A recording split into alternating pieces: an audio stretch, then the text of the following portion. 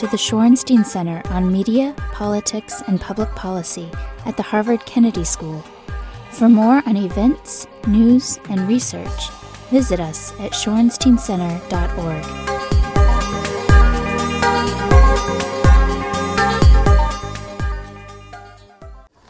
I'm Alex Jones. I'm the director of the Shorenstein Center on Media, Politics, and Public Policy, and I want to welcome you all to this brown bag lunch. It doesn't surprise me that we have an overflow crowd.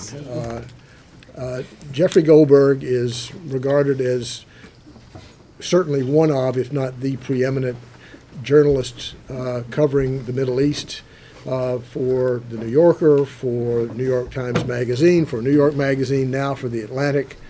And he has walked the walk in ways that very few other reporters ever have. Dexter Filkins, his friend, is one of the ones. And he has taken as his theme for today, trying to look at the Middle East as a subject for journalistic enterprise and the way that world has changed. If any of you saw the article that was published just very recently in The Atlantic, it's a grim portrait that he paints. And I'm not going to try to speak for him at all, but I think that we have no one who is more qualified to talk about the danger of being a reporter in the Middle East or what the future prospects of journalism in the Middle East are apt to be. Jeffrey, we're welcome to the Shorenstein Center. We're very glad to have you. Thank you.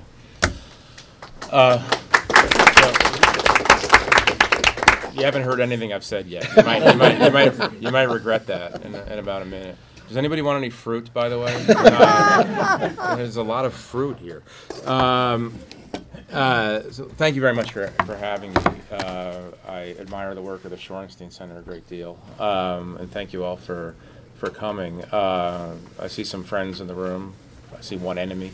Not going to say is that a backpack on a chair? He's coming right back. Oh, he is. Okay. Yeah. That's just a bomb. Don't worry about it. Don't worry about it. I was beginning to get a little nervous. Don't worry about it. We'll counteract that bomb with fruit. So let me just talk for. I'm just going to talk for a few minutes, okay. And then there's enough people here we can have a good conversation. Or since this is about the Middle East, we won't have Q&A. We'll just go right to corrections. Tell me where I'm wrong for 45 minutes. Which wouldn't be the first time, by the way. We were just talking before, and I said, I hope this crowd doesn't mind if I'm thoroughly depressing today. And he said, yeah, try to keep it light, though. I want to talk about this article that I just published. It's in the next issue of The Atlantic, and it just went online.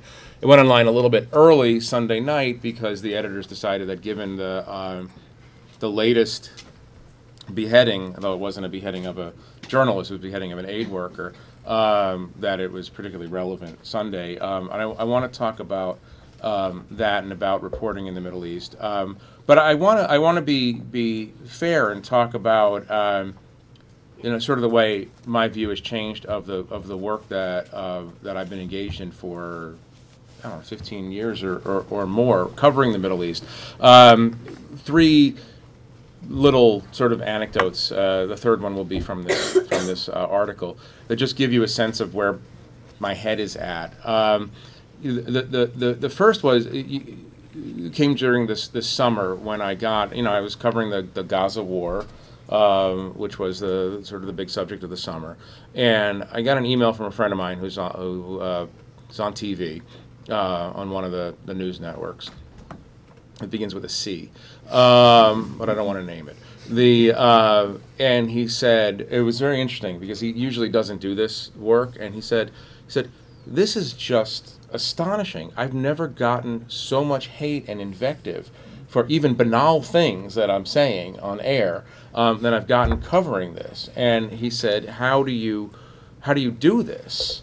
And it's funny because it's like, It's actually not true that if you put a frog in boiling water, they slowly boil to death. They actually do try to jump out. This has been proven. But nevertheless, for purposes of this discussion, let's make believe that the frog stays in the boiling water. And I realize that I am that boiled frog in the sense that I don't even notice anymore how much hatred is directed at writers who cover the Middle East from all sides, sometimes simultaneously. And we discussed this a little bit, and he said this has to make people who cover this stuff crazy over time. And I said, yeah, I guess it does, but you don't notice it day to day. So it becomes a very debilitating thing. The flip side, or the positive side of that, is that when you're doing this, and I'm talking to people who are journalists or want to be journalists, when you're doing this about the Middle East, intense passion actually is your friend also, because at least people are reading you. I mean, I spent a lot of time in the 90s covering civil wars in Africa, and one of the biggest challenges covering civil wars in Africa, beyond the logistics and the disease and the violence, is getting people interested. You never have to worry. This room is kind of testament to that. You never have to worry that people aren't going to be interested in Middle East conflict. But again, the negative side of that, and the thing that's sort of weighing on me lately, is that the hate. I mean, there are. I mean, I don't bother counting the death threats anymore, and we have my organization, there's different categories of death threats, the ones that you don't take seriously, the ones that you take semi-seriously. There's a taxonomy of death threats. None of them seem to bother me anymore. Just have to pay attention to them. So it becomes debilitating over a little while. The other thing that I've been thinking about, and again, this is negative, and I don't mean to depress you, but and it's a truism to say that the Middle East generally, specifically the Israeli-Arab dispute, but generally, is not getting better. It's actually it's either stasis or getting worse. And I was just telling Alex this before. It's I went back to a story I wrote in 1997, a cover story for the New York Times Magazine about the peace process, the Oslo peace process. I was looking for a particular anecdote, and I started reading the story, and of course, because I'm neurotic, I was editing, I was doing editing in my mind and said, I can't believe this lead, and it's terrible, and I wish I could go back and fix this story 17 years later.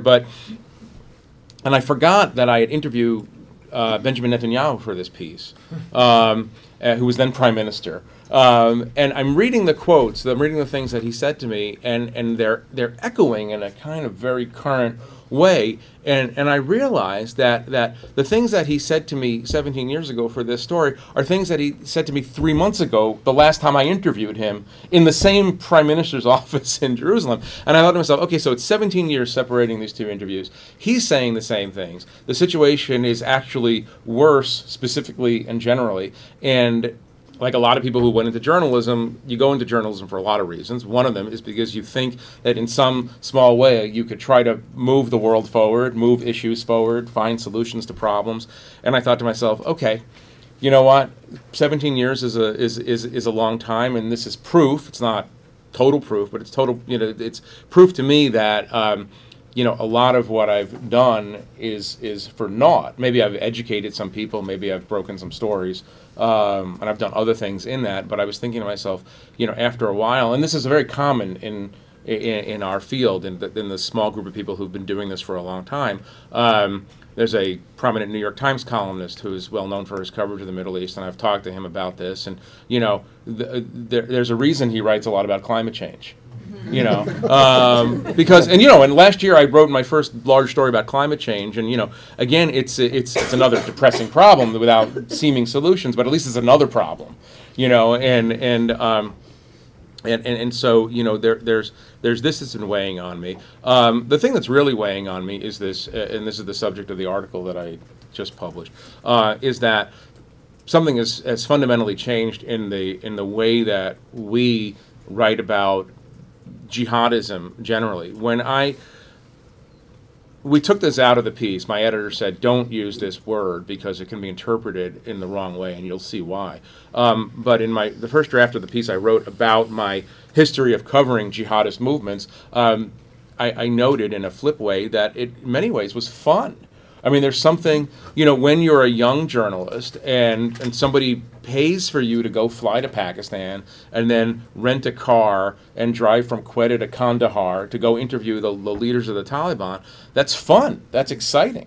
And it's thrilling in a kind of way, especially when you actually land the interview. And there is this quality, when I was doing this work in the late 90s and early 2000s, in Pakistan and Afghanistan mainly, but in Lebanon and Iraq and Iran, there's this quality of visceral excitement when you spend an evening with a group of people who lead organizations that are committed rhetorically and in actual fact to murdering Americans, for instance, and you get out alive, and you get out with interesting information, firsthand observations about people who, at that point, especially Americans, especially before 9/11, couldn't imagine existed. It's not in our. We had before 9/11 this kind of impoverished imagination about what the world was like. So it was thrilling and interesting and new and fun. A couple of things have happened. I was even after Danny Pearl was murdered. He was a acquaintance, a friend of mine. He actually helped me in some of my early reporting in Pakistan. A lot of us, me included, thought that it was the exception that proved the rule. Like the literal thought, beyond the horror and the tragedy and everything, the literal thought that I had was, those guys broke the rules. Like the people who killed Danny Pearl broke the contract. Because there was always a contract between terror organizations and journalists. There's a transaction. I go to you, I write down accurately what you say. I carry that back to my audience. They're happy because they believe that they're right, and so that their message is going out. I'm happy because I get to show how appalling they are.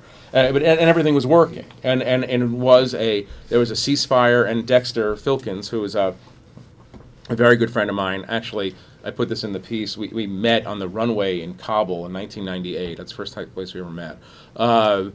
Dexter, I quote him saying in this piece that, we always thought that we were, surrounded by, there's a paraphrase, but, in kind of a protective bubble. Like, nobody would harm. They know that we're American journalists, and why would you harm the American journalist? It doesn't make any sense. So Danny was still in my mind at least, the exception that proved a rule. ISIS changes everything. And I have a personal, very unhappy angle on this. For years, this is how you know you're getting old, when people who seem young come to you for advice, right? 5 or 10 years ago, people who are graduating college at their college newspapers, Kennedy School, wherever, come to me and ask me, how do I get into this field? Because it does seem exciting, thrilling from the outside. And I would, and if they seem suitably competent and suitably ambitious and suitably smart, like they weren't going to just go do stupid things. And let me parenthetically say, and I always say this when I talk about Danny, because I don't want people ever to think that Danny Pearl was a careless person. He wasn't a careless person. He was unlucky, but he wasn't careless. But if I judge the kid I'm talking to be, a reasonably smart person who can take care of himself, I say, look, this is a king's life, to borrow from Mencken. This is great. Somebody pays you to go talk to the most interesting and extreme and crazy people in the world. What's better than that? If you're a journalist and you want to see, you want to get people's secrets and you want to understand the world. So I would tell them, go learn Arabic or go learn Farsi, or and go set yourself up in Cairo or Baghdad, and this is how you do it, and you're going to have to subsist on rice and hummus for a while, but it's thrilling and exciting. One of the people several years ago I said this to was Stephen Sotloff. I didn't know him well at all. I had met him in Israel. And he seemed like the classic model of the kid who is going to just take the world by storm and go out there and do excellent reporting. And he did excellent reporting until he was captured by ISIS and then beheaded. And so I've made a decision in my own life. I'm not telling anybody ever again. Like, don't follow my path, because something very, very important has changed in the Middle East. We used to be protected. The unwritten rule has gone away, and now we, and I think it's part of this. We could talk about this. I think it's in part due to the sort of increasing brutality of global Sunni jihadist movement. It also has to do with the fact that there's no need for the middleman anymore. I mean, ISIS communicates perfectly well through YouTube and Twitter and Facebook. It doesn't need us. And so something radical has shifted in the way some of these terrible groups have seen us. And so I can't in good conscience tell anybody to go anywhere near this conflict anymore. And by the way, the other conflicts. I mean, somebody asked me the other day, what I thought about going to Yemen, and I said I used to love going to Yemen, but I'm not going to tell you to go to Yemen. It just doesn't work in the same way. There are incredible negatives to this. I mean, I think it's very, very important for America to have American journalists on the ground interpreting and understanding and trying to figure out these problems that affect us in huge ways, direct and indirect. But I'm not going to ever again tell somebody to go risk their life for a story. It's just not going to happen. Anyway, have I totally depressed you? Because I'm depressing myself. I better stop before I. But I mean, so that's the new world, we're in, and journal, and it's just a reflection of a general unhappiness across the greater Middle East, and it is just it's beyond journalists' control to change that, and so I've been very, very vocal since Stephen Sotloff was beheaded. I've been very, very vocal, and Foley obviously too, very vocal about making the argument to people in management, friends of mine, across journalism, that this is it's just not worth it anymore. And so I think a period in the history of the American journalistic encounter with the Middle East is over. And I don't know what's coming next, but it doesn't seem good. Well, I wanted to ask you, take my prerogative as the moderator today, to ask you what is coming next. If this, I mean, are the institutions that you've been talking to responsive? Do they agree? Are the reporters unwilling to go, or are they unwilling to send them? Where does this go? Where does this leave us in terms of? I don't want to talk about my own organization, but I mean, No, but I mean, just in the ranks of people there are always people who want to go, and and the truth is, if I were 20 years younger right now, I would probably think that I'm more impervious than I am, and I would think I could figure my way through this problem. I think. Look, if you're a publisher or a news executive, I mean, for a whole host of reasons, mainly the fact that you're human, you don't want to get that call from the State Department, 3 a.m, saying, look, this thing has happened. We can't find your guy. And I think the people I know who are in management understand that, and I think you're seeing the most important war going on in the world right now, the combined Syria-Iraq catastrophe, go substantially uncovered because of that. But again, I'm not gonna argue against it. I mean, we're at the point where journalists are in danger if they spend time even on the Turkish side of that border, because these groups will grab you over there. I mean, it's not a healthy thing. That said, there are a lot of people, and I know people at the networks, who still go in.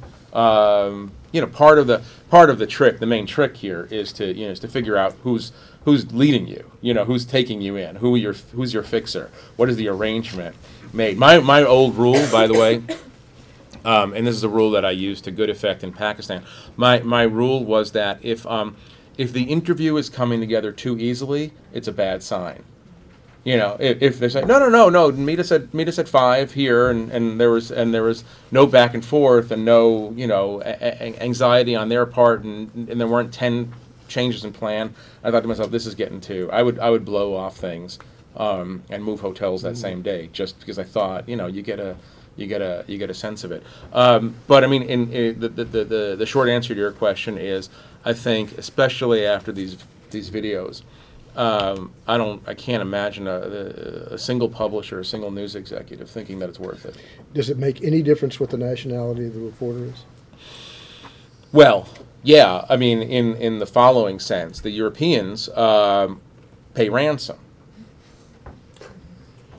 I mean, let's. I mean, President Obama may be paying ransom. I don't think he's paying ransom. I mean, there was a piece in the paper today about rethinking the hostage sort of policy. It's a bad idea. I mean, and he's been. I mean, in my most. I want to phrase this carefully. In my most recent understanding of American policy is that that it's a bad that it's broadly considered to be a bad idea. And not only that, I know that the Obama administration has had hard words with American allies over this practice. I mean, look, there were 16 Europeans held by ISIS. 15 of them got out through the payment of ransom. Millions of dollars that went into the coffers of ISIS, which is already the richest terrorist organization in the history of the world because of its access to oil. I would hope that, if I ever were kidnapped, nobody would pay ransom. I wouldn't want that I wouldn't want to, even for that short period of time that I'm alive, I wouldn't want to live with that. I would think that would be terrible because that just encourages the worst kind of behavior. Yes, it's marginally easier for other nationalities to do this, but in ISIS, we're dealing with something that's ISIS feels like a new thing. It really does in some key ways. It really feels like it's not derivative of Al Qaeda in a kind of way. I mean, it is derivative of Al Qaeda, but it also feels very new in their approach to the world, and we don't know enough yet to know how safe it would one day be to actually interact with them as journalists. So, from your perspective, has ISIS been strategic, tactical, smart, ultimately not smart in adopting this hyper-terrorism of beheading and putting them on YouTube, which has united everybody against them, all at the same time that they're using it as a recruiting vehicle? It's united everyone against them except the thousands and thousands of people who want to join ISIS. Yeah, okay. I mean... so what is that worth the trade-off? For them, I mean, I'm talking about it for them. No. I understand. And I'm not a formal advisor to ISIS, so I can't comment. But I mean, if I look, unlike Al Qaeda, I mean, this is an interesting. There's this misnomer that ISIS is nihilistic. That this is pure nihilism. I think the opposite is true. They're utopians. I mean, they have, unlike Al Qaeda. Al Qaeda had difficulty recruiting, I think, in some cases because it was a wholly negative program. We're going to blow stuff up, and then we're going to go back hide in our cave, and then we're going to try to blow some stuff up, and then we go hide in our cave. ISIS is completely different. ISIS, we're building the caliphate, and they actually succeeded in a marginal, ephemeral way, at least, to seize and control territory. They're issuing currency. I mean, they run large swaths of Syria and Iraq. They're the strong horse, to borrow language from Osama bin Laden. And so groups around the Middle East are saying, well, we're going to ally ourselves with ISIS. I've watched, it's a professional hazard, I guess. I've watched all of the videos, including the last one, which is the most remarkable video of all, not because of the Kasich situation, which we have seen, but the... It is a 16-minute video designed to communicate to young Sunni men that your hatred for the Shia has a place. Like, you can come to us and we will let you fulfill your fantasy of vanquishing and annihilating the Shia. America and Europe is kind of a sideshow in this particular video. I would say so far, at least, they've done two things with these tactics. One, they've scared the hell out of everybody, and they could plausibly look at the world response to what they do and think of it as fairly underwhelming, because it is fairly underwhelming. I mean, this is a group that actually has instituted slavery across a broad swath of the Middle East, and you would think in the 21st century that the world, in response to the wholesale enslavement of females, of minority groups, might respond with a bit more alacrity than it's responded, right? So you can sit in the high councils of ISIS and say, look, we're getting away with slavery. It's slavery. It's crazy, but there you are. So maybe they're not so scared of the Western response. And the second point is that it's a remarkably effective recruiting tool. Let's think of who the target audience is, and then move from there. They're very, very successful at getting people out of Europe, especially to come and join their cause. I mean, ultimately, you'd like to think that that level of brutality eventually provokes such a response that it's brought to an end, but I haven't seen that yet. It's probably premature to say that. Let me open it to students first, and then we will open it generally. Hi, Yes, my name ma'am. is Natalie Brand. I'm a mid-career student here at the Kennedy School and also a journalist myself. So given this changing landscape, how do we cover the region and the war? What would be your advice? And my second question is, given all of your experience and coverage on the ground, what would your advice or counsel to the State Department be and those working on foreign policy? Oh, I don't advise the State Department either. God, Well, no. no, but I mean, Yeah. just given your insight, what are some of the takeaways? The coverage question, let me do with that one first. The coverage question is interesting to me because, there was rightfully, I think, on the part of advocates for Israel this summer, this feeling that, during the Gaza war, the 5 weeks or so of the Gaza war, 2,000 Palestinians were killed, about 1,000 civilians, right? In that same period, I think it was, somebody will correct me if my numbers are off, 6,000 Syrians were killed in that same period. 6,000 as a small subset of the 200,000 plus. But all of the coverage, all of the international media attention was on, forget what's going on in Central Africa, forget other places of the world, but even in the narrow frame of the Middle East, all the coverage was about Israel and Hamas. A lot of advocates for Israel said this is proof of bias. Now, in some cases that might be true, but what it actually was it's proof of access. If you have a camera, you have to use the camera. If you have a network, you've got to show pictures. And so this is the challenge. This is often what we think of as bias in the media is about opportunity. Thank God I don't have to figure out how to cover. Look, there's enough on the internet that you can cover a lot of what's going on the internet. There are enough people who are experts and who are communicating social media into these places that you can get this stuff. And I don't want to.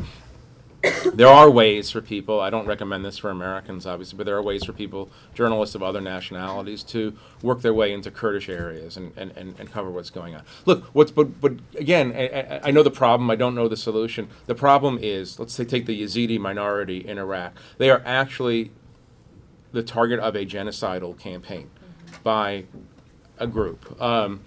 Thousands of their women have actually been enslaved. It seems to me to be the most important humanitarian story in the world. Another, you want a depressing thought. It's, and I don't want to write something along these lines, but it makes you wonder if, anybody has actually absorbed the lessons of the post-Holocaust world, or the post-slavery world, right? It seems to be the most important thing. And just because you can't get pictures doesn't absolve you of the need to cover it. I would like to see the story of Yazidi slavery on the front page and at the top of every website every day, because there's no more, in my mind, pressing humanitarian issue in the world than this. It's a moral impossibility in the 21st century that this is actually taking place, and that nobody is marching in to go free these women. The State Department question, how do you... It's very hard because, many of the president's instincts are correct. The first instinct is that we cannot solve this. I don't think he very willingly came to that formula. We want to destroy, degrade, and ultimately destroy ISIS. ISIL, they call it administration. I don't think he actually believes that that's possible. I don't believe it's possible. In part because it's a powerful organization, and in part because it's not really about the organization, it's about a shape-shifting ideology that grafts itself onto groups all across the Middle East. That said, I always come back to my, I suppose I'm dispositionally interventionist and would like to see the world actually respond to humanitarian catastrophes in a way that it hasn't. The one thing I would say, and I've written on this as a policy matter, is that, the root cause of ISIS is Assad and Iran. And so if you're ISIS is a symptom. ISIS would not exist if the Assad regime hadn't done what it's done over the past 3.5 years to the Sunnis of Syria. And so if you're not going to deal with the root cause, you're not going to get anywhere.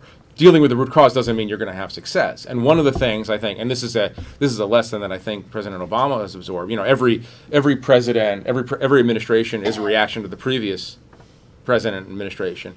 The lesson that he derived from the Bush administration is that just because we want the Middle East to look a certain way doesn't mean we're going to get to have it look that way. And to his critics, that's a formula for powerlessness and passivity. But I think you can make the plausible argument that America, especially post-Iraq, is neither equipped, neither has the money, the knowledge, the wherewithal to actually try to continue going into dysfunctional Arab countries and remake them. And so, I'm much more cautious about, on the one hand, I'm totally contradicting myself because I'd like the world to march into northern Iraq and Syria and rescue the Yazidis, for starters, right? On the other hand, I know that the world is what it is, and I know that America is what it is, and I certainly know what Europe is what it is, and that ain't going to happen. And so, I think that the president's caution is, right now in Washington, where I live and work, it's now the sort of received wisdom that he's tragically passive, right? I'm not so sure that a full-throated, a full-on tackling of the Syria crisis 3.5 years ago would have changed the situation in a way that would have made us happy. Yes. So you mentioned a bit about increased access with the conflict in Gaza this past summer. Yeah. Do you think that this increased access in the print and broadcast media landscape has changed the American public's viewpoint on the disproportionate use of force this past summer, specifically with regard to the death count and death toll with women and children in Palestine, and also with regard to the severity of deaths in such a short period of time? Do you think the American public's viewpoint has shifted due to this increased access? Well, before you answer, we ask that you identify yourself. Sean Daybash, MVP1. Okay. I don't know what MBB1 is. What is that? First year. Kennedy School. Oh, okay. You're speaking in code. Is that a new organization that I need to know about? The polling so far is not shown. There was a very interesting thing that just happened. I don't know if you noticed this, but Martin Dempsey, the chairman of the Joint Chiefs, just sent a delegation to Israel recently, Army delegation, to study what he called Israel's restraint in dealing with Gaza. When the State Department spokeswoman, remember the State Department's position was that Israel reacted too severely. A State Department spokeswoman was asked, what do you think of Martin Dempsey's statement that Israel responded appropriately? And she said, well, our position remains that Israel went too far. And it's like, and it's interesting, and there was a lot of back and forth about that because he is America's top military officer and she is not, and so there was this interesting thing. I don't want to get into the disproportionality argument. I would say that if there had been cameras on the ground in Dresden or Hiroshima, we would have had a negotiated settlement with the Nazis and with Imperial Japan. I mean, the pictures overwhelm analysis in some ways, and I'm not saying that's necessarily good or bad. I'm just noting the fact of it. On the specific question of is it changing opinions, the polling is showing no, except in like the 20 to 29 age group, and certainly among Democrats more than Republicans.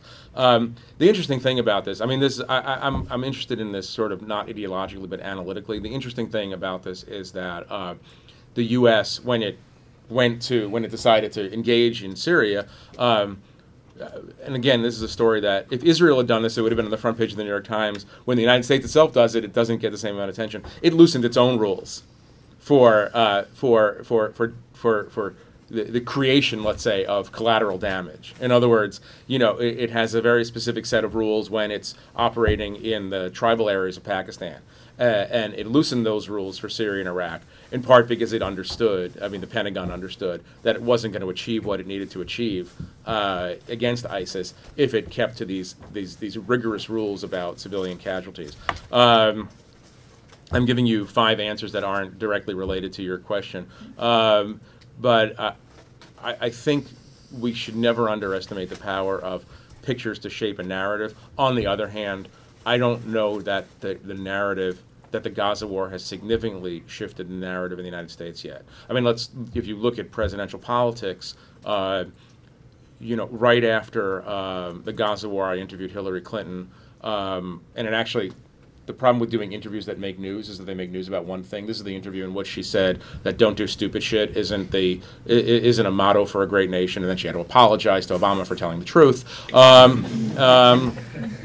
But in this interview, this long interview, she struck a very hawkish position on Gaza. And the Republicans, probably with the exception of Rand Paul, even Rand Paul has moved significantly, are striking even more hawkish positions on this. This is not just a reflection of a desire to get Jewish votes. Obviously, if you look at the polling, when Gallup has polled this subject for 44 years, and I ask the same question every year, which side do you sympathize with? I'm asking American voters, which side do you sympathize with, the Israeli side or the Palestinian side? And it's usually been 4-1 Israel, and that usually doesn't change. We'll see over time if that changes, but looking at where politics are moving in 2016, I don't think we've seen a significant shift. Yes. Your comment about Secretary... ID, please. Oh, sorry. My name is Mitch Elva. I'm a first-year Master of Public Policy student here. Oh, okay. That's what that stands for. Yes. Okay. I worked at the State Department, was an Adams Morgan resident before. Oh, okay.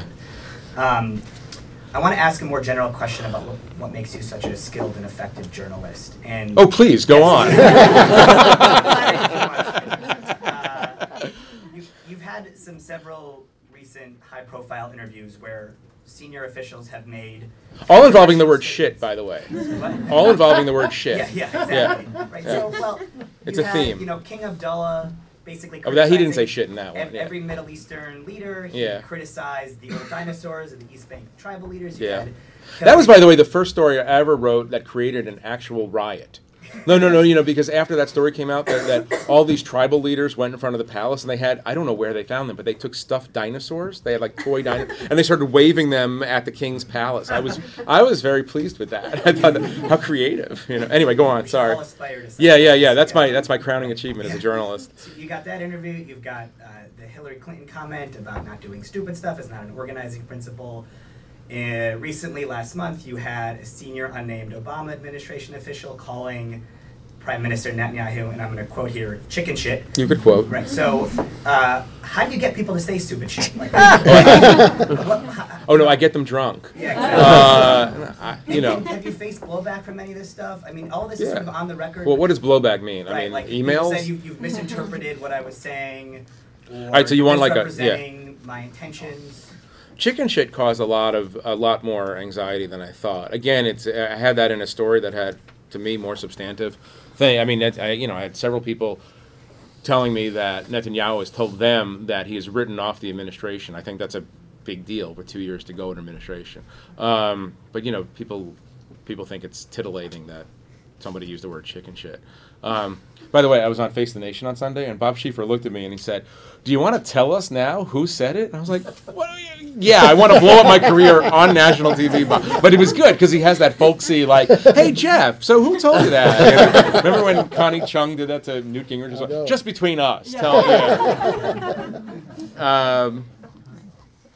I mean, maybe this is more like on a sort of a practical, technical level than you need, but I really do believe that, the first time a journalist meets a subject, it's a little bit stiff and formal, and there's the guard is up. The second time a journalist meets a subject, it's, "Hey, how you doing, Jeff?"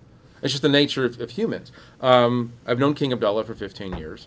I've known Hillary Clinton for a long time. I've covered the Obama administration since before it was an Obama administration campaign. People get comfortable. And also people want to talk. They want to say things.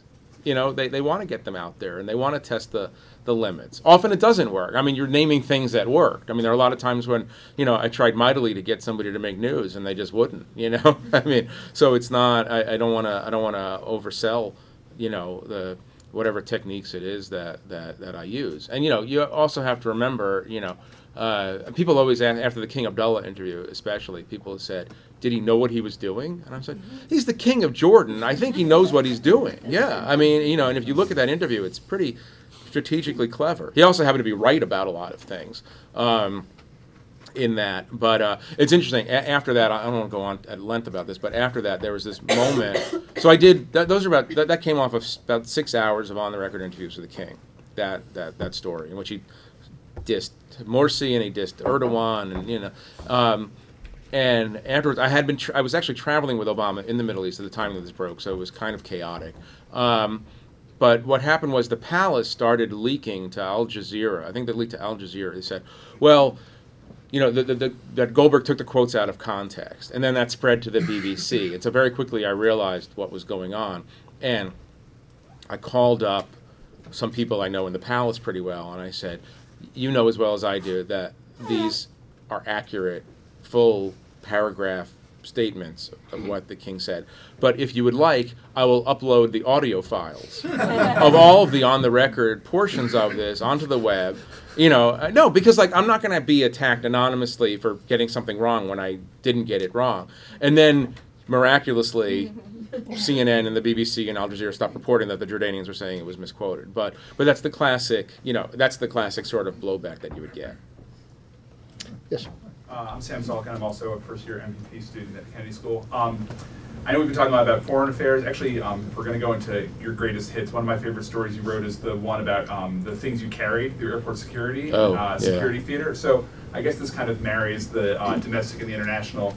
I'm curious, airport security is criticized on all levels, from the logistics of it to the indignity of it. I'm wondering, based on what you know of the world and what you've seen over the past few years since you wrote that story, is that going to change? Are we in this permanent security theater state? And is the threat real? Well, that's kind of a very broad question, but just curious, right. Sort of, 6 years later. How you I brought my own music with me, by the way. No, it's fine. So this is a story I wrote several years ago already. 2008. Wow, thank you. Thank you. You could follow me around and remind me of things that I've done, because I don't remember. I have no idea. I couldn't remember that I interviewed Netanyahu. I appreciate that. In which basically I just went onto airplanes with knives for several months and carried all kinds of crazy gels and oh yeah, I can't. Where they took out. I went for secondary screening once, and I had a fight because whenever I go to terrorist groups, I like to collect their tchotchkes, and I had this huge Hezbollah flag, and they laid it out on the table, and literally, I think I had a pair of tweezers, and the TSA agent was like, "You can't bring those tweezers onto the plane." And I said, this says this is the party of God. They're a designated terror, whatever, But it was fun, and I just proved, I was trying to prove a point, which is that it is security theater at the airport. I mean, the short answer to your question is. Two things are happening. One is a permanent negative trend, and the other is a positive trend. TSA is working through a system where once you become an accredited traveler or a trusted traveler or whatever, you could go on those short lines, which is the blessing for anybody who does it, obviously. So they're trying to actually be responsive to the public. But no, on a political level, it's very, very hard to roll back a security measure once it's been put in place, for all of the obvious reasons, and that's why I think that what the TSA has been doing is kind of a bypass around that. Once they know who you are, or once they think they know who you are. Although I went for my TSA interview, you go for this global entry interview, and I was ready. I'd studied, and I had come up with all kinds of excuses and alibis. And they make you write a list of the countries you've been in, and so I said Pakistan, Afghanistan, Iraq, Iran, and I get long, Yemen, 8 times, and whatever, and literally the guy said, "Why were you in Cuba?" And I said, "Really? What is the 1970s? We're not hijacking anymore in Cuba, And that was it. So I don't know what this interview is, but I don't think it's the nature of government to sort of say. I mean, it goes to a broader point about the way we deal with the terrorism. It's like nobody's ever straight with us about the nature of the threat, the limits of the threat, the things we have to do about and it's like you can't have an adult conversation about it anymore. And this is so they'd rather just add on whether it's domestic surveillance issues or airport behavior that just makes it unpleasant to fly. They'd rather not talk about what's actually going on a deeper level, and they'd rather not sort of say, look, terrorism is to some degree something that we're not going to be able to forestall. Our goal as a society is resilience. Rather than 100% security. But anyway, I'm glad you read that story. I had fun doing that. I made up fake boarding passes, because the whole no, like you can make them on your printer, and I you wave through it's just shocking. My basic theory of airport security is that if a terrorist plot has matured to the point where it's operative in the airport. In other words, if all that's separating a successful terror plot from completion, 5 guys in blue shirts, then it's too late. That's why I think most airport security is useless, because if it's gotten to the point where that they're ready to get on a plane or put a bomb on a plane, they're pretty good. And they fooled the greatest and most expensive surveillance and intelligence and military system in the history of the world. Yeah. Hi, I'm Laurie Penny. I'm a Newman Fellow and journalist for the New Statesman and other places in the UK. And so I've not travelled extensively in the Middle East. I'm kind of at the beginning of my career, but scrolling through some figures in my head, the recent estimate is that there are 35 million people living in modern slavery right now, many of whom are working in the US in agriculture and sex work, various other forms of work. There are currently 2 million black men in prison working for nothing, or almost nothing. There's more black men than were enslaved at the height of slavery. And every year in the United States, over 300 black people are shot by police in public places. And given these figures and others, I'm wondering what it is in your, obviously you have a long and distinguished career, and what is it what is it that gives the United States the moral imperative to go in and stop slavery when it's happening elsewhere in the world? Not that there's any spin on that pitch.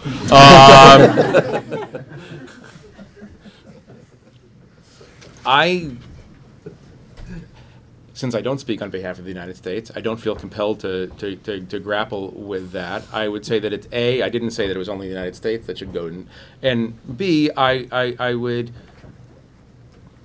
don't go out of my way to look for arguments, but I would argue with you that what's happening to the Yazidi genocide, that the capturing of the killing of males of families and the capturing, imprisoning, raping, and selling into marriage of Yazidi women is not equivalent to what happens in the Massachusetts state penal system. I don't think that's morally equivalent. But onto the larger point, I don't think that people are compelled to be morally perfect before they intervene in someone else's life. I mean, you could be an embezzler at work and volunteer in a soup kitchen. I don't necessarily feel that one has to achieve their own moral perfection before they go out and try to help others. Yes. My name is Roberto. I'm a journalist from Brazil and a student here at the Kennedy School. My question is about your relationship with sources in general, from an ethical perspective as well. So you cover very sensitive topics, the Iranian nuclear program, peace forces, etc. Sometimes, do you see yourself in a difficult position in terms of relying too much on a specific source, or being afraid of publishing a story because it will make someone furious and maybe it will make things more difficult for you to publish other stories, etc. And especially given the experience we had here with the Iraq War and... Yeah. I mean, every day. Yeah. I mean, it's not... and you're a journalist, you know, the job is to find out accurate information and publish it. You know, it's not to worry about the consequences of that. You know, if you believe that telling the truth is its own goal and that it makes society better ultimately. Not to sound self-righteous or whatever, but that's, you know, that your job is not to worry about the impact of that, with the large exception that, you know, if you're going to, by publishing something, actually get somebody killed or hurt, then you've got to be very careful. Look, I mean, the hostage issue is the perfect example. I mean, you know, everyone in my profession, we knew the names of the people who are being held. Everybody in the profession around the world held those names because it was in the best interest of those people not to have their names mentioned. In terms of source management, yeah, I mean, it's. I would like to say that I've you know, there's this saying that in journalism, as in writing, that you should write as if it's your last day on earth. Like, you're going to die tomorrow, so you might as well say what it is that you have to say. It's a wonderful theory. It's hard when you cover an issue over time. That said, I mean, I try. I don't, you know, you could speak to this as much as I can. You know, I try whenever possible to push the story out that's true. Sometimes I get it wrong, but it's not. But I feel better about being wrong than holding it for some kind of tactical career or source management reason. You know what I'm saying? I don't know if that gets at your question. Okay. Yeah. Yavuz Bayrak, Shorenstein Fellow from Istanbul, Turkey. Based on what you're saying on the reporting operations in areas like, you know, ISIS-controlled areas, which is like UK now, more or less, like Britain. If you were... Are you saying that the UK is ISIS? Because that's news. More or less. Yeah. Well, anyway, this based on what you're saying, if you were chief editor, my understanding is that you would not send anyone. What would be your solution for the coverage? I would not send. No, I would not send anyone to. Well, I mean, let's put aside the UK question. Obviously, I'd send somebody to UK.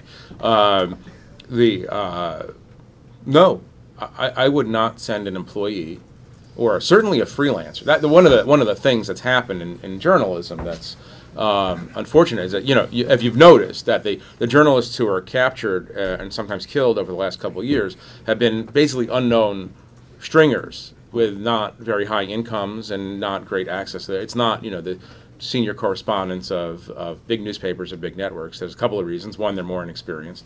Two, they're more desperate for story. And three, you know, the big organizations think through security issues in ways that. So I don't want to absolutely rule it out. I mean, if I had you know, Dexter Filkins is an example. Most people know Dexter's work. You know, Dexter's a guy I trust with my life. Dexter's the best one at this game, anybody I know. If Dexter came to me and said, I mean, you know, I have a plan to get into Kobani that I'm comfortable with, and here's how it works, and I'll get in and I'll get out, I would have to seriously weigh that. I don't want to sound so absolute. Luckily, nobody's ever going to make me the chief editor or anything, so I don't have to worry about this. But, you know, a very good friend of mine was killed. I mean, I lost a number of friends in Iraq. A very, very good friend of mine, Michael Kelly, who was once the editor of The Atlantic. You remember Michael. Was killed in Iraq. And that's a trauma that institutions don't recover from so easily, you know. And so you have to ask yourself, is it really worth So is it really worth the story? I think it's just a serious question that you have to ask. So are you saying, excuse me, let me jump in. Go John, ahead. I'm John Geddes, I'm a Shorenstein fellow. I had received some of those calls when I know, the yeah. initiative died and Yeah. others died. Are you arguing, Jeffrey, that that U.S. news organizations should not commission or receive any freelance stuff from the Mideast? I think you have to be very careful about commissioning. It's a system built for exploitation. I remember what it felt like to be a 23-year-old journalist. All I wanted to do was forget the New York Times. All I wanted to do was someone to buy something that I wrote, and I knew that in order to, I remember, I wanted someone to pay attention, and you have a need, I have a need as that 23-year-old. The needs merge, but it's incumbent on the guy who's hiring to ask several questions. One is, what am I, is this guy qualified? Is this person qualified? Two is, how dangerous is the situation that I'm asking? Three, are they desperate enough that they're going to use poor judgment, or are they going to use poor judgment because they're dumb? Four, what am I going to do for them when they get in trouble? I mean, that's another issue. It's not the legal issue as much as it's the moral issue. It's like, and the Times, thank God, takes care of its people. Some places aren't so great at taking care of the people. I mean, so I think the system is built for exploitation. Put it that way. And at this time, in this theater, does it require different rules? Yeah, I just think it's new. I really do. I mean, like I said, Danny should have been a wake-up call. It wasn't quite the wake-up call that it should have been. But yeah, and I mean, luckily for the Times, you've got the best people, and I know a lot of them, and I've seen people walk away from opportunities, quote-unquote opportunities, quite often. And I think the Times is an organization, no matter how hard-charging the editor is, I mean, you don't want, especially Michael Kelly, Danny Pearl, et cetera, especially knowing the history of the last 15 years. You would like that story very much, but if your guy in the field says, you know what, I'm not going up to Miran Shah or something like that. Yeah, you're going to let that slide. Yeah, and then I'll get you. Ellery Biddle, I'm a Berkman Fellow and an editor with Global Voices.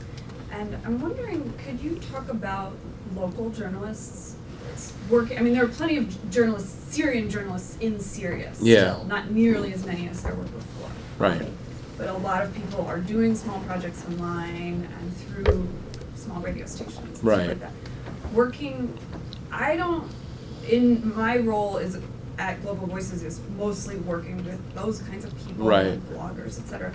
And we actually don't see a ton of effort from U.S.-based journalists to connect with these people. Oh, that's interesting. It surprises me again and again. I'll get called to do an interview about some issue that one of our writers has written about there. I'm like, why don't you? Well, most journalists are lazy. It's like there's a we know that. reticence to actually connect. Like maybe you'll grab a couple tweets from someone on the ground, or but now that's journalism, copying tweets. Well, what I'm saying I is know. that it's frustrating to see. I agree with you.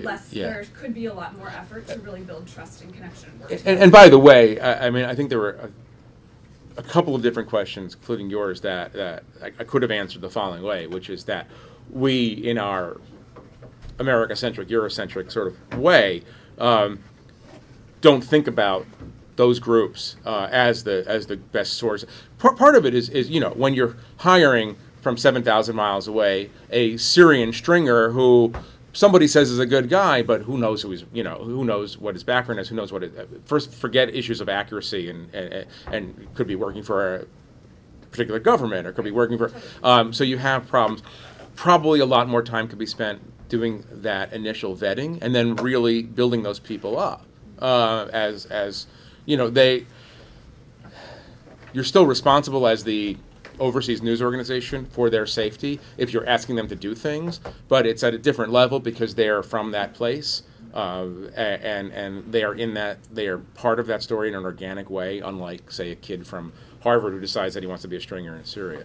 I don't have a particular solution to your problem except to say that it's a very very worthy idea, and it solves a lot of problems at once. If you could build them up and build awareness of them up in the American media. One of the problems is that so many of them have to stay anonymous for the obvious reasons. Quick questions from you and you. Matt Heineman, also a Shorenstein fellow. You talked a lot, and I'm convinced that a big part of the change is, in fact, the fact that the fact that terrorist organizations no longer see that they need news organizations as middlemen.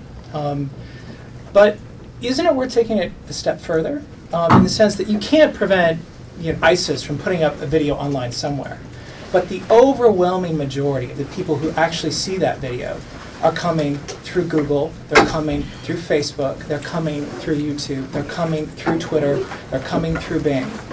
Don't large websites that are funneling most of this audience, don't they have some moral culpability too, in the way that they would if, in terms of not hosting other kinds of abuse videos or other kinds of, operational planning?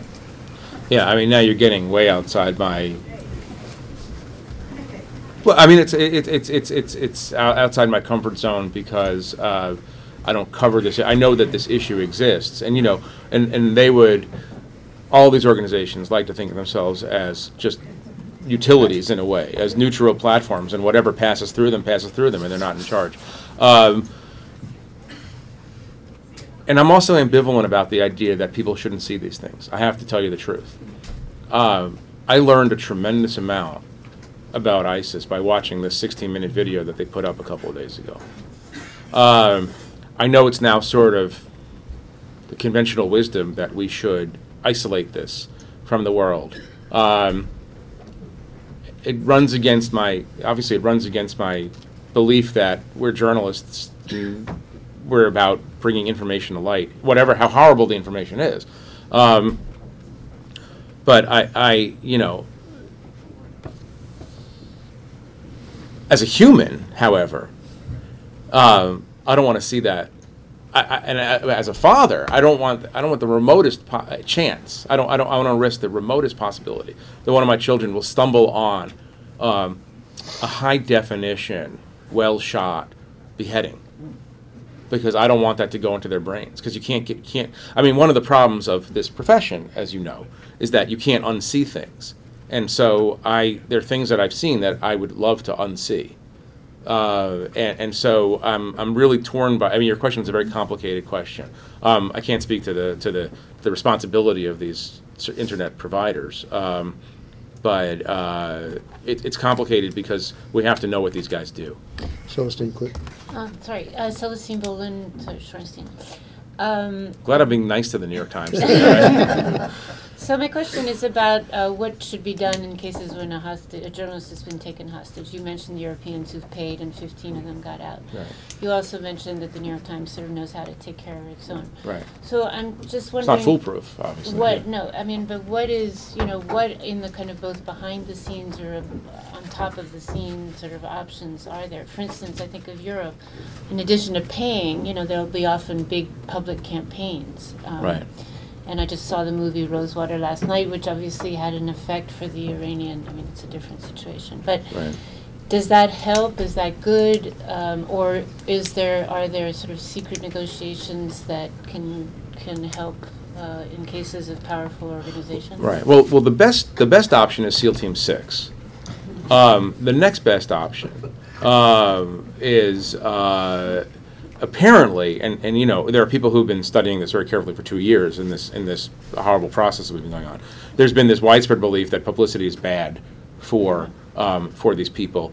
One of the reasons publicity is bad is because ISIS obviously is impervious to international opinion. I mean, you're not talking, even the North Koreans respond in kind of ways that ISIS doesn't seem to respond. I mean, this guy who was just executed was apparently a sincere convert to Islam who came to Syria in order to help Sunni refugees.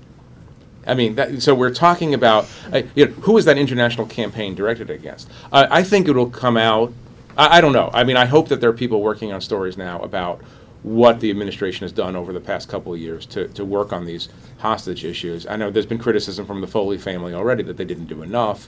I don't know enough about it to comment. I'm dubious about public campaigns because they could just make the price tag higher, the ransom price higher. They risk bringing information about the hostages to light that you don't want to have to light. Apparently, not that it mattered in the end, but no one in ISIS knew that Steven Sotloff was an Israeli citizen. That was remarkable that information was kept sealed for 2 years. That would have been extensive torture followed by death much sooner. But also, I think you just have to talk about what you're dealing with. The group. ISIS does not seem so far to be a group that cares. Going back to this question, cares about what people think. We are going to be having 3 lunches and speakers this week. Tomorrow in this space, Fritz Mayer, professor from Duke, is going to be talking about narrative politics and the medium of the story. At 3 o'clock on Thursday, Jeff Madrick, a former Shorenstein fellow, is going to be talking about 7 bad economic ideas and how they hurt us all. Today, we have had a significantly profound experience as far as I'm concerned, and it's a great honor to be sitting next to you, and we are great admirers, and thank you for coming. Thank you.